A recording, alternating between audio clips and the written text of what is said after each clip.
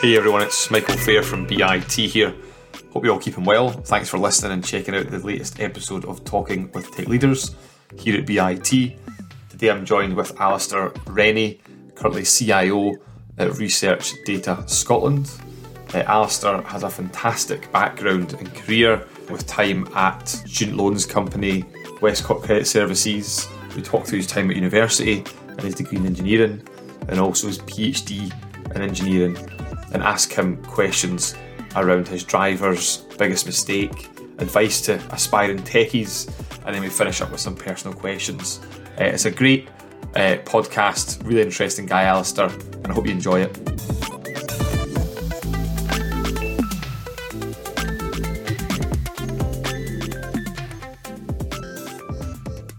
Today I'm joined with Alistair Rennie, currently CIO at Research Data Scotland.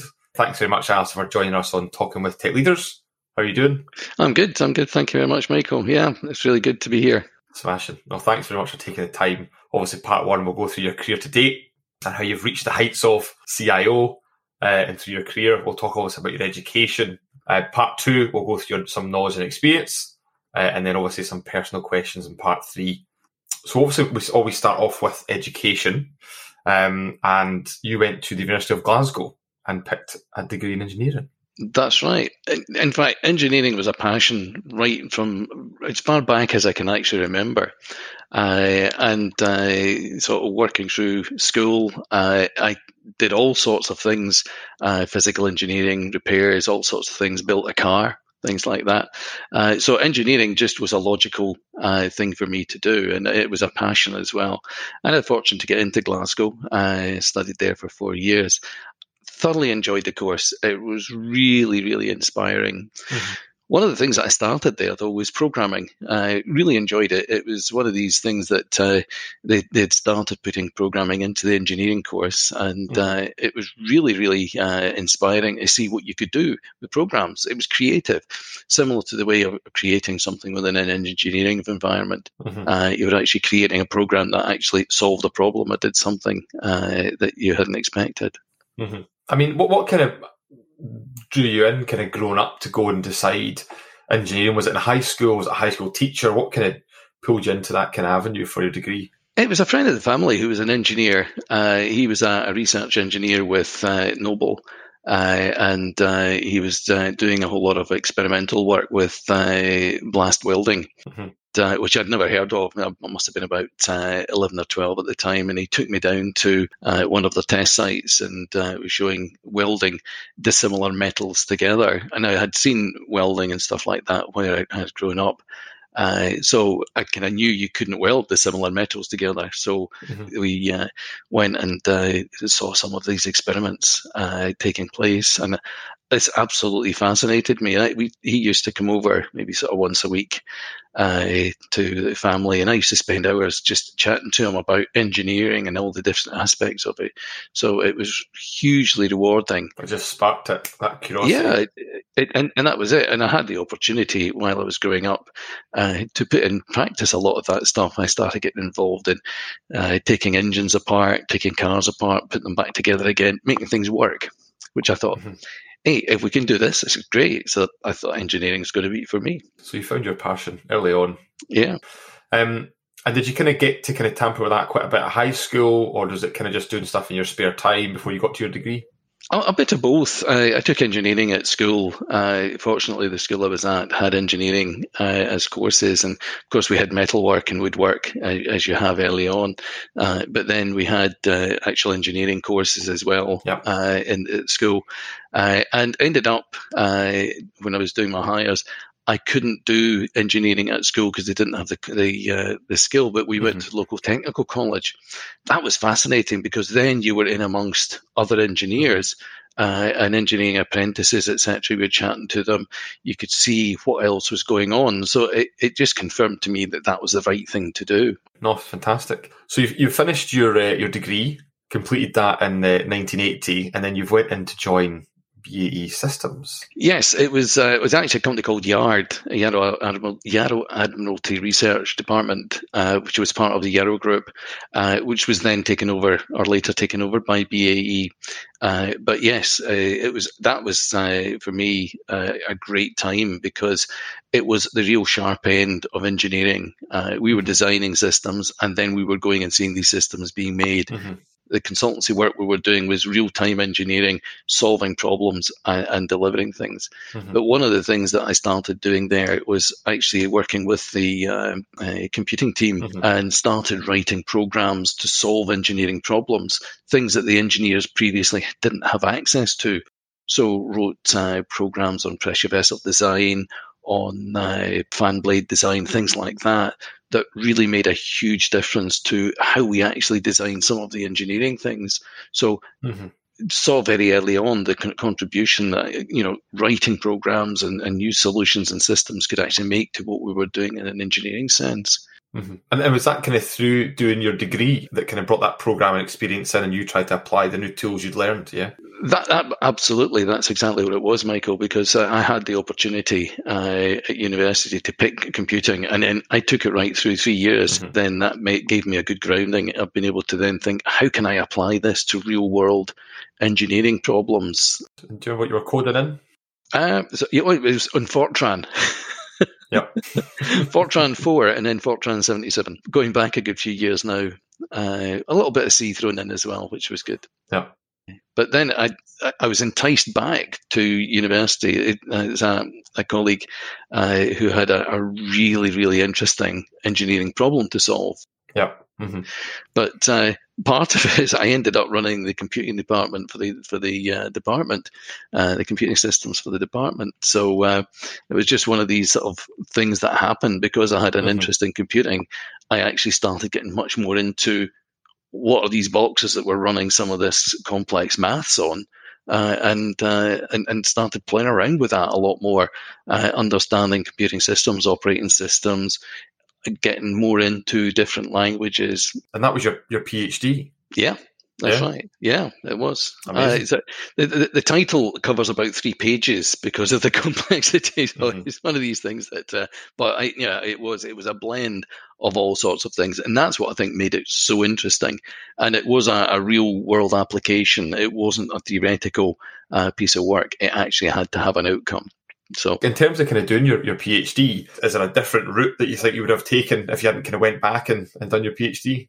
Yeah, very much so. Yeah. Part of it was the ability to stretch my own mind. I was working in mathematical areas that I had only touched on at university, and now using some really advanced mathematical techniques. These mathematical techniques had to be backed up with writing my own computer programs to solve them, or to work through the maths. The computer analysis we were using was the high-end analysis programs, and then together with the engineering solution, which was to come out with something that was relatively workable on a page, if I could put it that way.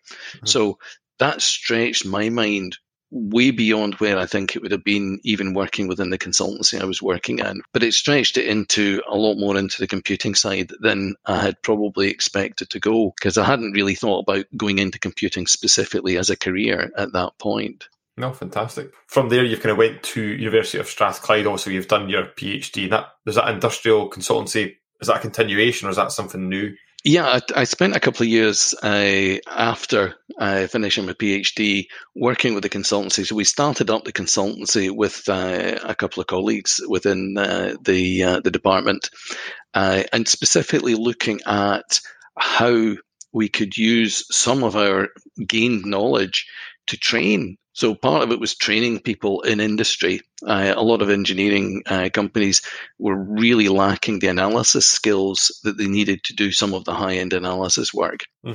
And then we also provided a consultancy service for those high-end analysis skills that we had developed. So using our engineering analysis tools to solve very complex problems. We had one which was really, really interesting. We had a bus company who were selling buses across Singapore. One of the real criteria that they had to solve was these buses drove over the ditches in the at the sides of the roads. These ditches could be concrete channels about 18 inches deep, and buses were breaking in half. Wow. So what they wanted to do was redesign their buses to be flexible enough, but that the stress didn't break them. Mm-hmm. So we spent about a year and a half working very closely with the bus company, doing a complete three-dimensional model of the buses that they were building and looking at the stress areas across the whole of the bus chassis, and come up with a solution that allowed them to then sell these buses. So very practical application, but it was top-end analysis that we were doing. Yeah. So both the Singaporean government and the service were delighted with the outcome of it, but it was so interesting to actually be able to do that.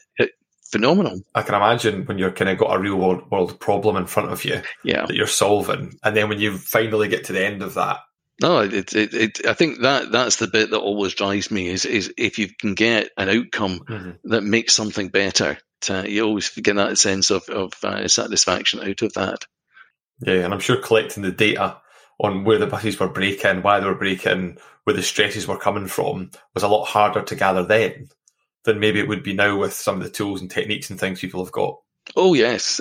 We actually got buses and we set out in the company's car park. We cleared the car park for a week and we set out old railway sleepers and other things in the car park, and we got them to drive the buses over these. We'd strain gauged up a whole massive areas of these buses with data loggers to validate the models that we had created. So we were driving these buses at quite fast speed over these logs and all sorts of obstacles. It's so much fun. Is this really necessary, Alistair? Yep, definitely. Punch it. And it was. Well, I actually wanted to drive the buses, but they wouldn't let me near them. No, fantastic. And again, keeping that interest and curiosity, and again, real world problems. And then Howdens is the next stop for you. Yeah, 10-year stop. Yes, that was a long stop. Again, running at the sort of leading edge of a lot of engineering stuff, which was fascinating. But having then got a lot of computing background behind me, and the engineering at that time didn't really have a huge influence in what was happening. We had some research work that was going on into three-dimensional modeling and building of some of the very much more complex solutions, but most of it was still done on drawing boards. So there was an opportunity to move into CAD, but also to start writing engineering solutions. So I went back into engineering, but with a huge commitment for myself to develop computer-based solutions to make a significant difference. It's one of these things I look back on it actually a little bit, almost a little bit of regret, because I had an office I worked in. We had about 50, 60 draftsmen working in there at the beginning. And at the end of it, because we'd moved on to CAD and because people were doing things very much faster, they were down to 20 draftsmen. And you sort of look back and think, what happened? What did I do there? Did I actually impact people's jobs and where they ended up? But in reality, actually, what we were doing was we were taking a lot of the drudgery out. So we could do changes so much faster. Wizardry. Exactly. So the original drawing still took the same length of time generally, creating that first version, but then version 2, version 3, version 4, fraction of the time. And that was why we managed to reduce the size of the drawing office. Most of these draftsmen then went on to become engineers, and we actually started redeploying engineers into more active areas. The other area that we worked on, and particularly I had a huge passion for, was some of the really complex engineering calculations we had. We had one particular calculation that was a kind of iterative solution, but it took 3 months for 2 engineers to work their way through it. So I sat with the engineers going through this for the first time for 3 months and coded it up. My solution then come up with the same solution in 3 days. Mm-hmm. So these guys could now go on and do real creative engineering. So we can actually do better things with them. So that for me was one of these things that you learn. You think, okay, so what we want to do is take out the drudgery, the difficult parts of work, and the things that are not really delivering value, and change those into computing solutions. A little bit of what you might call robotics, as we would call it now. But that was a big thing for me, was actually making sure that we can actually deliver improved solutions. And spent basically 10 years doing that within Howdens. And ended up running the company technology services team. So it wasn't called an IT team in those days. It was technology services. Actually, I had more than just computing, because I had the test and development services working for me as well. But that allowed me as well to stretch into the analysis, the purpose of analysis, and getting analysis right, getting architecture right, and then also working in security, because that was the early days of viruses. So we had a few viruses floating about on floppy disks, if anybody remembers what a floppy disk is. So, those contain viruses, and that's how we spread viruses in those days. Fortunately, containable. That's mad, isn't it? Yeah. I was going to ask, over the kind of 10-year period from kind of principal engineer and a development management role in computing, how was your kind of progression into managerial leadership? What was the kind of team size like, and what was that? Did you find that naturally? It seemed to be natural. I think when I started working right at the very beginning with Yard, my boss was very, very proactive in that he said to me as a graduate at that point, and said, right, those two draftsmen there, you're working with them. Make sure that you understand what they need you to give them so that they can keep themselves busy. Rabbit in headlights time. You think, me? Seriously? Yes. They're working for you. You've got to give them enough work to keep them going. And that was absolutely, it was terrifying at that point. What I learned from that was that actually, the earlier you start doing these things, the better. So by the time I had gone through back to do my PhD and back out into working in Howdens, and then had draftsmen working for me, other engineers working for me, and then a development team working for me, it didn't seem like a huge chore to suddenly be a manager. The managing side of it had come along relatively straightforwardly and easily, and I can look back on it. I think I didn't actually sit down and go, "Oh my goodness, I'm a manager now," but that effectively started development right from the very beginning. So 10 years you've been there.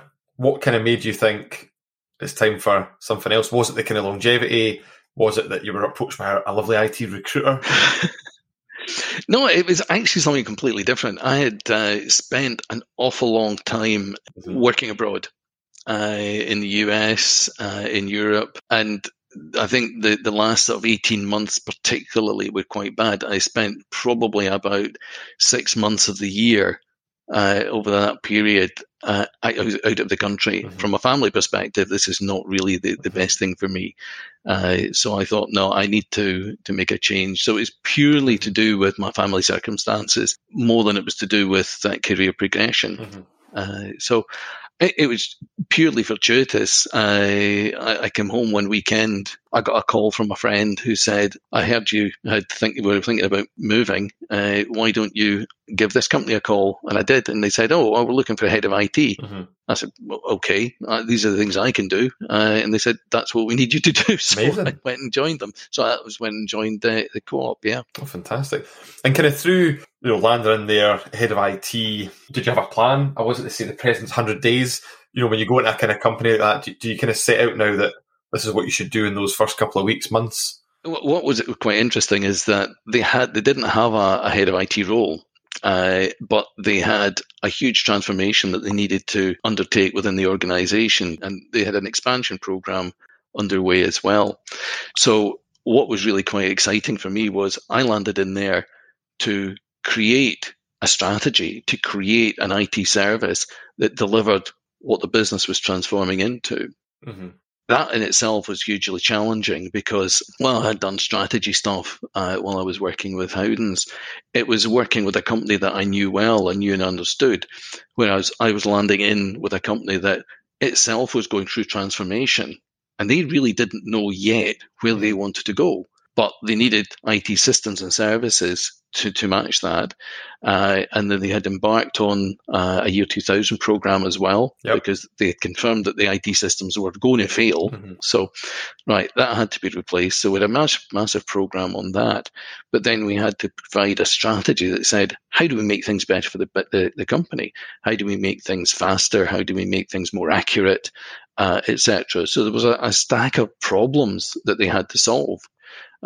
So that was hugely exciting to have almost a clean sheet of paper, but in a role that didn't have any definition at that point. So I had to define the role and say, right, this is what I'm going to do in this role, and then define the strategy as it went with it. And not everyone can do that because a lot of people like direction. I mean, you're kind of popped down. It's like, right, off you go play, not play, but find out, what you're going to be doing.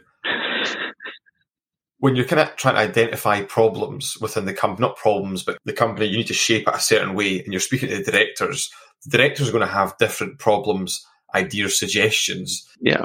And then when you go down here and speak to one of the guys that's been there for 10 years, IT, he then go, actually, that's not the problem. These are all the problems we've got. Yeah, that happens everywhere. Yeah. And every role I have been in, you have this, well, the company thinks it's going that way, but actually there's all these other things going on that people have not surfaced up. And what I realized, I guess, fairly early on in that role, particularly within Co-op, and I've carried through since then, is actually one of the biggest skills as a head of IT is actually being a super business analyst. And I don't mean super good, but I mean at the highest level, you are a business analyst. You are finding out what that business needs to do and translating that into a strategy in the same way as a business analyst would create a requirement spec. And effectively, a strategy is only a very high level requirement spec that determines what you're going to do over the next period of years to deliver the services for that company. It's got to be dynamic. It's got to be changeable. You've got to be able to be flexible and understand how the business is going to change, and therefore your strategies have to change along with it. But for me, that was a sort of, inspired moment that said, you've got to make sure that all you people that work for you understand your message, but that you fully understand what the company's trying to do. Imagine the IT department, I'll have an analogy, like a big bus. You're driving it. You've got your wing mirrors. You can see behind you, but then there might be blind spots, and that's what you're saying. You need to get to those spots and find out what's going on. Yeah, absolutely. And therefore, within IT, and I think this is one of the strengths that you can develop within IT, is you actually know the whole component of a business. Individual operations teams and particularly perhaps divisions within those operations teams see one part of a business.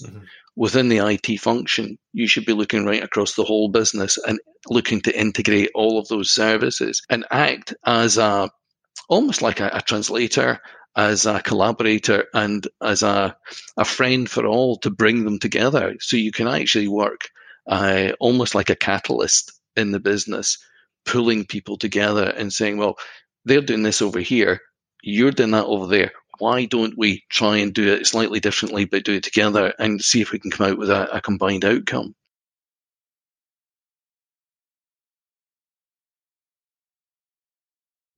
Completely. And back then, are you getting buy-in from, the CEO, obviously, an IT department now, an IT team? 20 years ago, was it starting to move into like, are we still fighting that fight to be like, this is really important? To be honest, I've always taken it up there. Yeah. For me, it has to be at CEO level, so if I'm not at the table, then it doesn't matter to me, to be perfectly honest, but I will beat the path to the CEO's door to make sure that I get his engagement. My interest is in influencing his view and the other senior management team. So whether I'm as a director at the table or whether I'm somewhere else in the organization, that will not stop me actually creating that pathway to where to the people I need to get in touch with and speak to and influence to make sure we do the right things.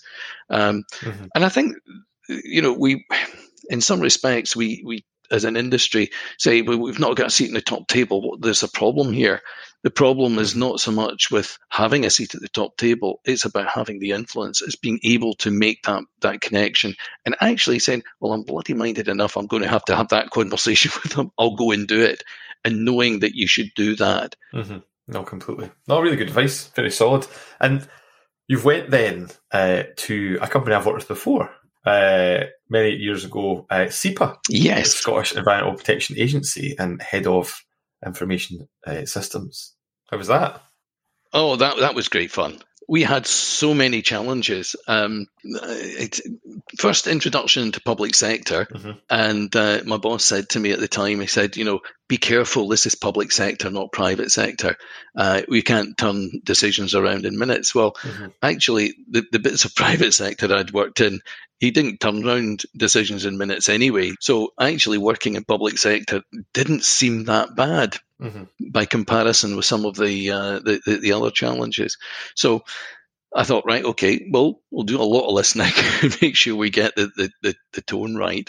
There was one huge program of work which was just starting off, which was really interesting because effectively it was going to touch about 75% of the business. So there was going to be a massive transformation, massive expansion, about a 50% expansion in the business.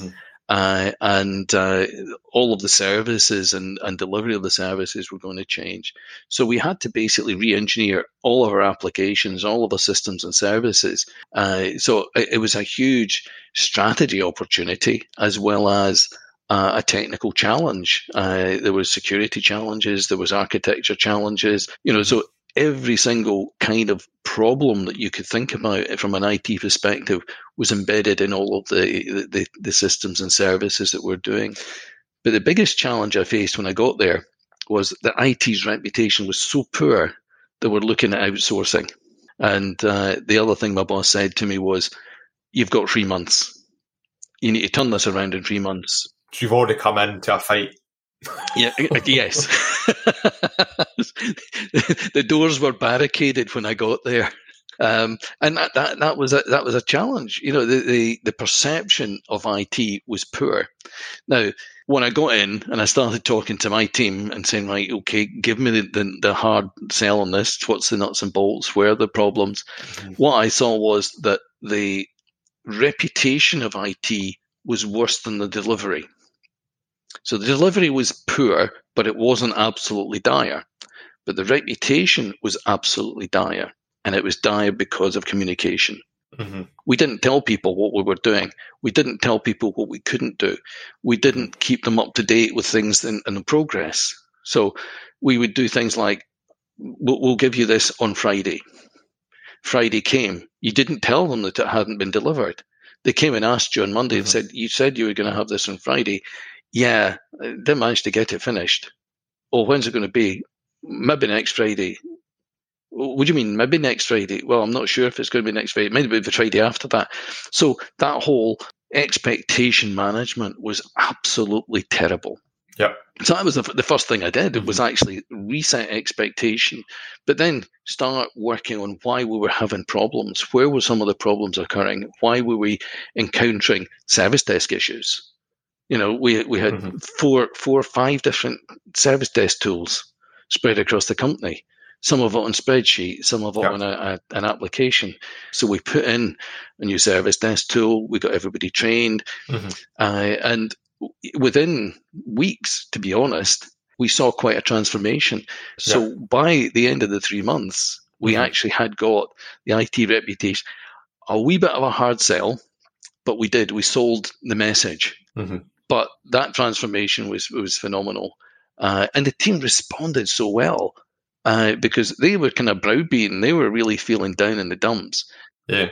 So we had set out an initial strategy over that 3 months to say, this is what we want to do. So we spent a bit of time over the next couple of years shaping the program of work, realizing that the organization had to change the way in which it worked. So we brought in a program team. We had a complete view on overall business projects. So not just what was IT doing, it was a business change. So myself and the head of finance put together a proposal to build into the company a business change function that actually had a whole program of work that stretched for 3 years.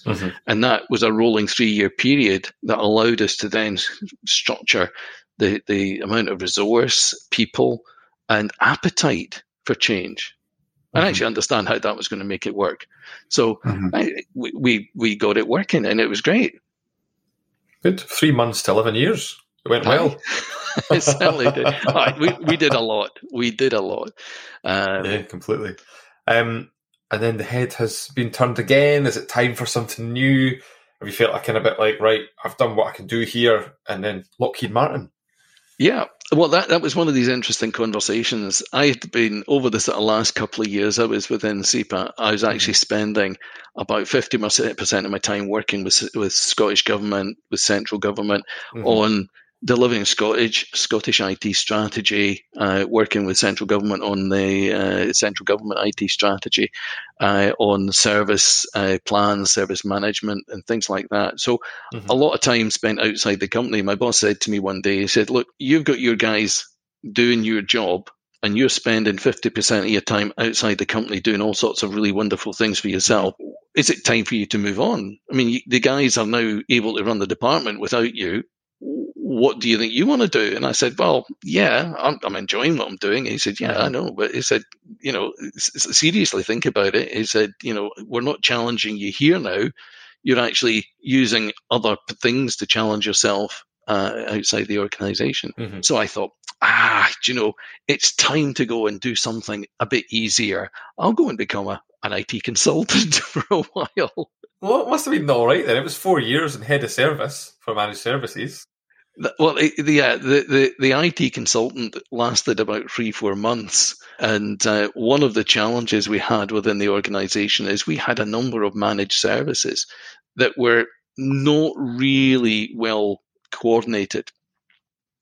And the head of the director for the services and public sector said, look, he said, we've got a challenge. Some of these services, they're not consistent. We've not got a team to do this. Why don't we have a managed services team and build up a managed services team to deliver this? And that's what we did. So we created a managed services team to deliver into public sector and be consistent across the services that we did. So we pulled together a number of different services from different companies. So we had Scottish Government and other services that we sort of created a working plan around.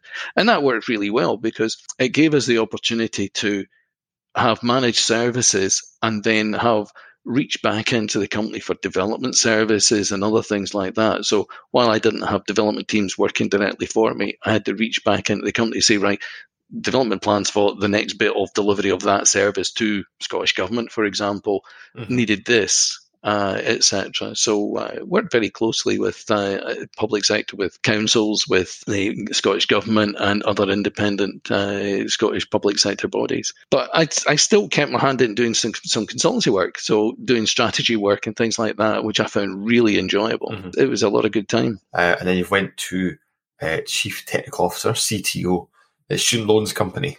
Yeah. Massive challenge. I had 2 roles in there. I had an operational team to run all of the services, and I had a responsibility in delivering the strategy for the new platforms, the platforms as we developed them forward. So working very closely with the head of development and the development teams, we had to look at how we stabilized and re-architected some quite vulnerable and getting out of date services. So we had a technology platform that was based in some old physical architecture, and we had applications that were built on old application architecture, and we had to move all of that. We had some real challenges in terms of getting that architecture right. Yeah. Because some of it had been sort of looked at and going, well, we'll do this and this and this and this. You think, no, that's not actually going to work. You actually need to do it in a different way so that we can actually have a platform we can migrate to in doing so, do it securely and do it safely. We didn't actually have all of those moving parts in place. So we got those moving parts in place and started the migration plans to get it over. Started introducing some cloud services in there as well, O365 and things like that. And at the same time, then create a development strategy that allowed us to get rid of these on-fire applications that really were, they were beyond their lifetime and were going to be causing us some real security vulnerabilities, and we had to start moving them on. And I mean, to give some people context, I suppose, if they've not kind of engaged with student loans before or heard of them, I wouldn't see why you've not, but they've got like 8 million customers. And I mean, the loan book of 178 billion now, I've just Googled. So it's massive. You know, it's a mammoth company. Doing all the loans and grants for colleges and unis across the UK. Absolutely. And the one thing I'll try and take credit for, although maybe I shouldn't, is by working with the operations team and try and realign that, try and look at problems before they happen. So we're looking ahead instead of reactive. We actually went through the first spring and summer of not having major systems failures in student loans history. There you go. That's an achievement on the CV there. Yeah, well, I claim complete credit for it. I probably shouldn't, but I do anyway. But it was. We got through into the summer through our peak loading period, and we actually felt good that we hadn't had a major outage. But that was down to the way the team was working now, that we were actually looking at little things and saying, that's not right. There's something in there. We need to fix it, rather than waiting till something broke. Because we did have a habit of, when I first went in, of, we've had a failure. Right, who's looking at it? Well, I emailed him. Right, okay. And has he done anything about it? I don't know. He hasn't emailed me back yet. Look, he's just the other side of your... Yeah, I've emailed him. But he literally was on the other side of the desk. You know, it wasn't as if he was in another part of the building. Literally 2 desks face to face each other with a barrier in between. Exactly. Absolutely. You think, seriously, did you actually just email your colleague in the next team in the next desk? Yes. Right. So that attitude had to change. They wanted to work well together. They wanted to be better, but they hadn't been given the training. They hadn't been given the opportunity, and nobody to lead them and actually make that difference. No, fantastic. A good year they spent there.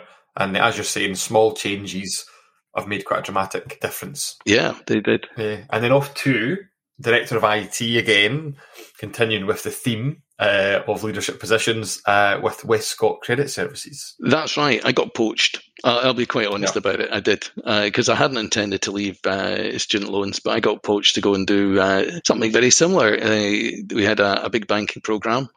Was not going well. We had a lot of really, really challenging things to do in a very short space of time. And that required a completely different approach, because we were just not geared up to actually deliver on time.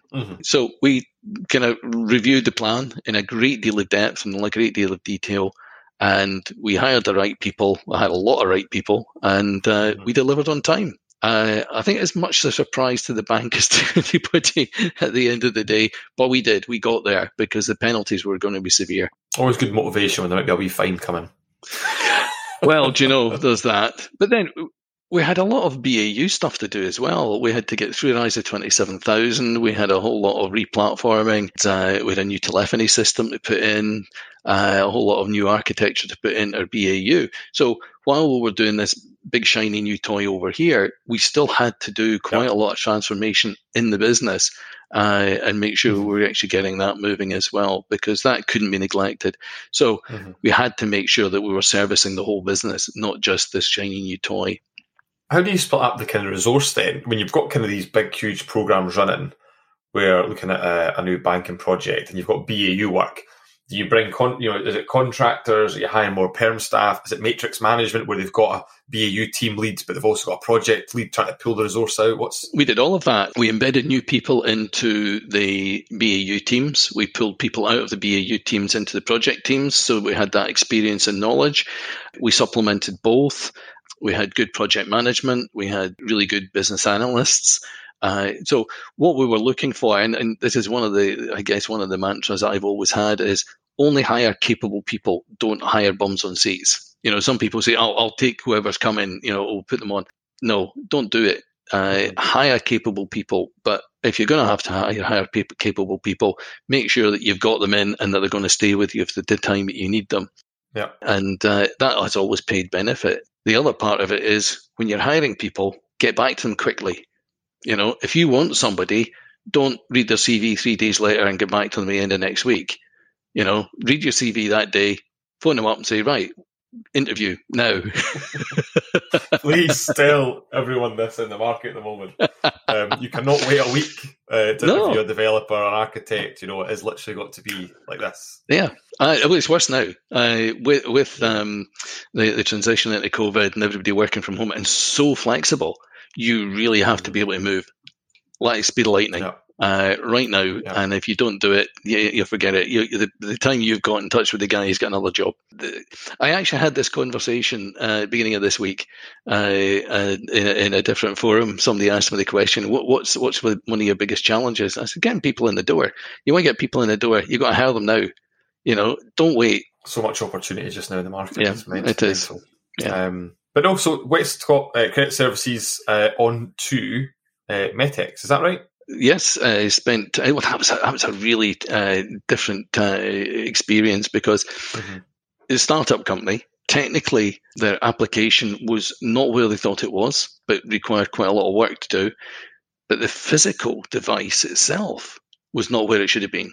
So I actually drew on a whole lot of my engineering background. Useful. To look at how, it was to actually look at re-engineering the application itself. Mm-hmm. So there was a number of challenges, thermal challenges, physical build challenges, weight, all sorts of things that we needed to look at. Mm-hmm. Almost go back to scratch and say, right, how do we make some of this work? The company had put security to the side and gone, we'll deal with that later. This is patient data. This is an IoT device. This is probably one of the most vulnerable devices you could actually get in the marketplace. You need to get security on it now. So we had to step back and redo security and build that into the architecture. And the knock on that was quite substantial. You'll know better, obviously, than me in terms of kind of coding and putting this into practice. But it is easier to build security in from the very start and go then trying to bolt it on at the end. Yeah? Oh, absolutely. Reversing it in breaks things because you've got something working. You then put a security layer over it. It stops things working.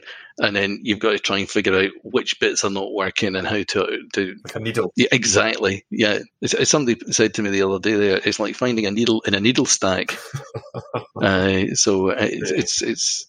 Yeah, I would agree with that, Michael. Build it in. That actually start your testing and your security at the beginning. And if you do that, then the rest of it's just programming. I'd say just programming. No, fantastic. Looks a very complicated device. I've Googled it while we're on. Yeah. And analytics around it looks like it's got a lot of data points. It looks very nice and fancy. Yeah. But yeah, an exciting couple of years for you there. Oh, that was certainly an exciting couple of years. And then an opportunity to go and change direction a bit and do something that is much more around the governance side, and information governance and information security.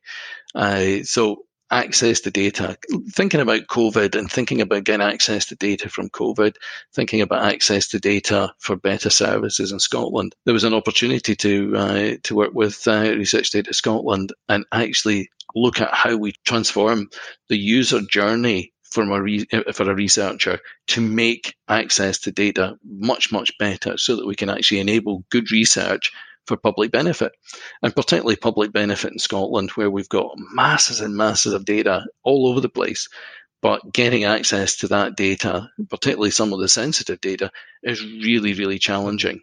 And it can take 2 to 3 years just to get access to data sets. Mm-hmm. And if it's a PhD project you've got that somebody's working on, you're 3 years up and you haven't got access to your data yet, that's not really a good service. So that's one of the things we've been looking at is how do we streamline and improve access to data within Research Data Scotland. Sounds very interesting. Something well worthy of doing to help these help people out that are getting, trying to get that information together and bring that along. Yeah, it is. Secure computing environment. Indeed. Smashing. I mean, that concludes, Alistair, our part one. of the kind of career walkthrough. How did you find it? All right? Yeah, it's been good. Yeah, it's been easy. People say we need to have a beer after this. Beer with tonight.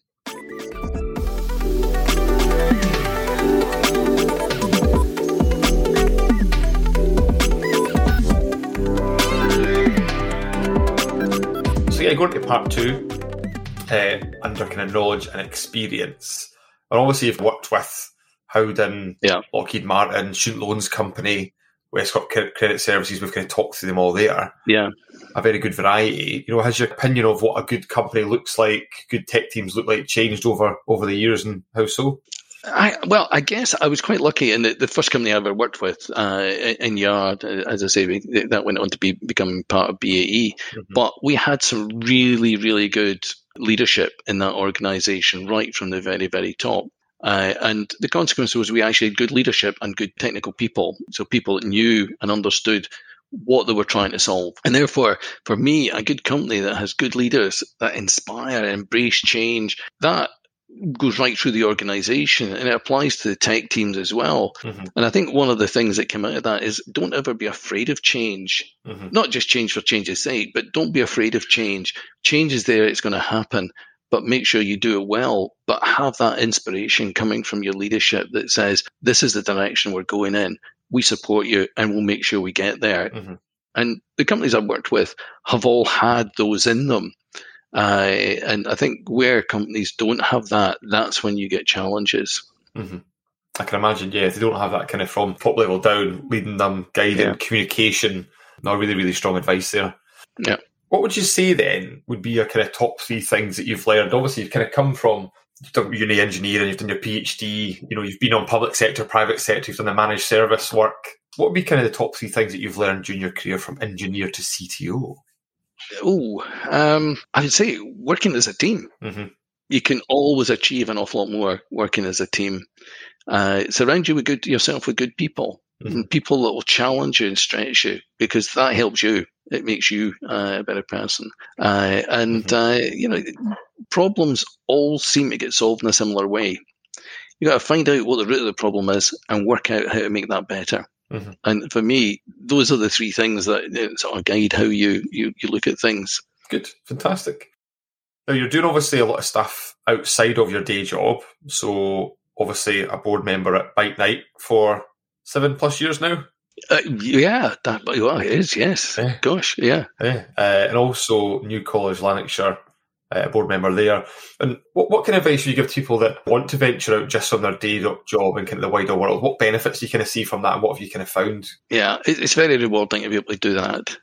You give something back to society. You feel that, in so many ways, it's humbling that you can actually positively affect other people's lives, even in small ways. Mm-hmm. But go out and embrace it, do it. It definitely is very rewarding. Good. And what do you think has kind of made you, when you kind of started off, did you think, I want to be a CIO, I want to be a CTO? What's kind of made you successful? Is it just literally a passion, a drive? Yes. It's for me, it was always just do the best I can, mm-hmm. And work with people the best way I can. Keep your mind open to new challenges, new ways of working, and new technologies. And in a sense, if you can do that, effectively success comes, and where you want to get to comes out of that, rather than say, I want to be a CTO, I want to be a CIO or manager or whatever. There are people who have those views in their mind and say, right, that's all I want to do. For me, it was about delivering the best I possibly could and being persistent about it and making sure that I could learn new things, but not just technical things. It was about learning about management, about learning about how businesses work, about finance. So spread your mind out into these areas and understand them, and then the success will come from that persistence, in my view. No, completely. And we kind of talked about earlier before we kind of started recording, and you mentioned, you kind of get up fairly early. I used to, and you're exercising. Do you find exercise plays a kind of vital role in how you perform at this level? Oh yeah, you've got to be healthy. I think you've got to have a healthy body, healthy mind. You've got to be able to clear your mind. of things that cause problems in yourself, but also physically. If you're not physically well, then it's much more difficult to do the job you're doing. Yeah, totally. Can I ask you for a big mistake that you've kind of had during your career then? What happened and how you fixed it? Yeah. It's one of these things that we had a problem. It was something that occurred. A member of my team stepped way out of line and caused a fairly serious problem. And it then caused me a problem. And I reacted, but I reacted in front of the team. Right. And that was the biggest mistake I have ever made. And after realizing that I had done this, I kind of went, oh God, what do I do now? So I walked away from it, went back to my office, and he came in and said, look, he said, I got this wrong. I know I got it really wrong, but he said, that's really an embarrassment to me. So we went back out into the office, and I apologized to him in front of the team and said, look, sorry, shouldn't have done that. Never happened again. It has never happened again. And then we went back and had a discussion in private about what went wrong, why it shouldn't have happened, and what we're going to do to stop it happening again, but from both points of view. And that was probably the biggest lesson I learned in my career, is treat people with respect. No, it's very solid advice. Yeah. You also think about it, and you kind of know that, you know, what happened, and we are people have emotions. Emotions run high when things go wrong. That's really, really good advice, that. What kind of advice then would you give, Alistair, to, I suppose, kind of techies looking to kind of better themselves, kind of starting out? Yeah, I've kind of alluded to that a little bit through our chat, but balance your technical knowledge with your people knowledge. Learn how to lead, and lead with confidence, and how to inspire people to do their best. You'll never be the best technical at everything. Know and understand where your skills are, and then make sure that you can help other people that are better at individual areas than you are to reach their best, and they'll work with you. And to me, that's it. Balance your technical knowledge with your people knowledge and learn how to lead. Good. Well, that concludes part 2 of Talking with Tech Leaders podcast. You enjoyed it?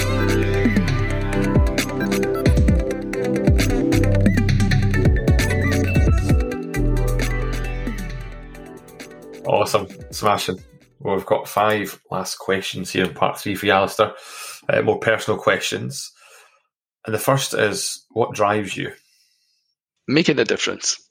Being able to change something. Usually it's a difficult challenge, but being able to make a difference, whether it's in someone's life or in the applications or in the company, but make a difference. Okay. Favourite book? I've got three favourite books. The best book I have read from a written perspective, best language, was 39 Steps by John Buchanan. The reading that was like reading honey. It was beautifully written. One of the funniest I've ever read was Porterhouse Blue by Tom Sharp. I think I laughed all the way through it. It was a wee bit scary for myself thinking back about it. But the most thought-provoking was a book called On My Way to Paradise by David Wolverton. And it was one of the books that I read and I thought, oh, that's scary, because it was about artificial intelligence. It was about mind control using artificial intelligence. And I thought, that is really scary. But the scary thing is, it's starting to come into real life. Yeah. So that was probably one of the scariest books I ever read. I've seen it, Elon Musk's pigs. Putting the chip in the brain. Exactly. Yeah. We'll see what happens there. But yeah, great. I'll put links to them on the post that I put on LinkedIn so people can kind of check the books out as well. Yeah. The next thing I've got here for you, question-wise, is what makes you feel inspired or your best self? I think working with good people and working on valuable projects. Projects are things that will actually deliver something for somebody. So the Bite Night stuff, there are a lot of really, really good people work on that, give their time, and we do a lot of good work for people. And you can see the outcome, you can see the benefits of it. But whether it's a technical problem or whether it's a personal thing like that, that's what inspires me. Good. What is your tip for making the world a better place? No hidden agendas. Too many people have hidden agendas. They want to do something for reasons that don't appear to be what they're doing it for. And that, to me, just causes problems down the line. Yeah, have you ever seen a show called Billions on Sky? That they are the hidden agendas. It makes you almost kind of untrusting when you kind of watch these shows. You kind of think, oh, there's always got something going on. Yeah, I know. Yeah, but no, really sound advice. Final question for you, Alistair. If you could have dinner with any 3 people, dead or alive, who would it be and why? Oh, right. Robin Williams, Barack Obama, and Tim Berners-Lee. Robin Williams, because I think he was really a talented, very talented individual. Yeah. With a huge skill and a great loss to us. I think Barack Obama for his humility and his challenge to the world. And Tim Berners-Lee because of his insight and inspiration. And the last one's a bit of a cheat because I did actually have a dinner with him and it was such an enjoyable dinner. He was such an enjoyable companion. Amazing. Well, that's fantastic. So no one's had any of them yet. At least you got one ticked off the list there of your 3. You've only got 2. Well, one I can't get and the other's unlikely. So that's what I know. Shane Robin Williams, great guy. But no, Alistair, that is Talking with Tech Leaders. Thank you so much for joining us. It's been an absolute pleasure having you on. A pleasure too. Really enjoyed it. Well, there we have it. Alistair Rennie, CIO, CTO, veteran of the IT world. Thanks again for listening. As always, it is very busy here at BIT. If you are a techie, a developer, an architect, or in change management looking for a new role, please do get in touch. We'd be more than happy to help you. And as always, any recommendations, please continue to send them on. More than happy to continue and get some great techies on here to chat. Thanks.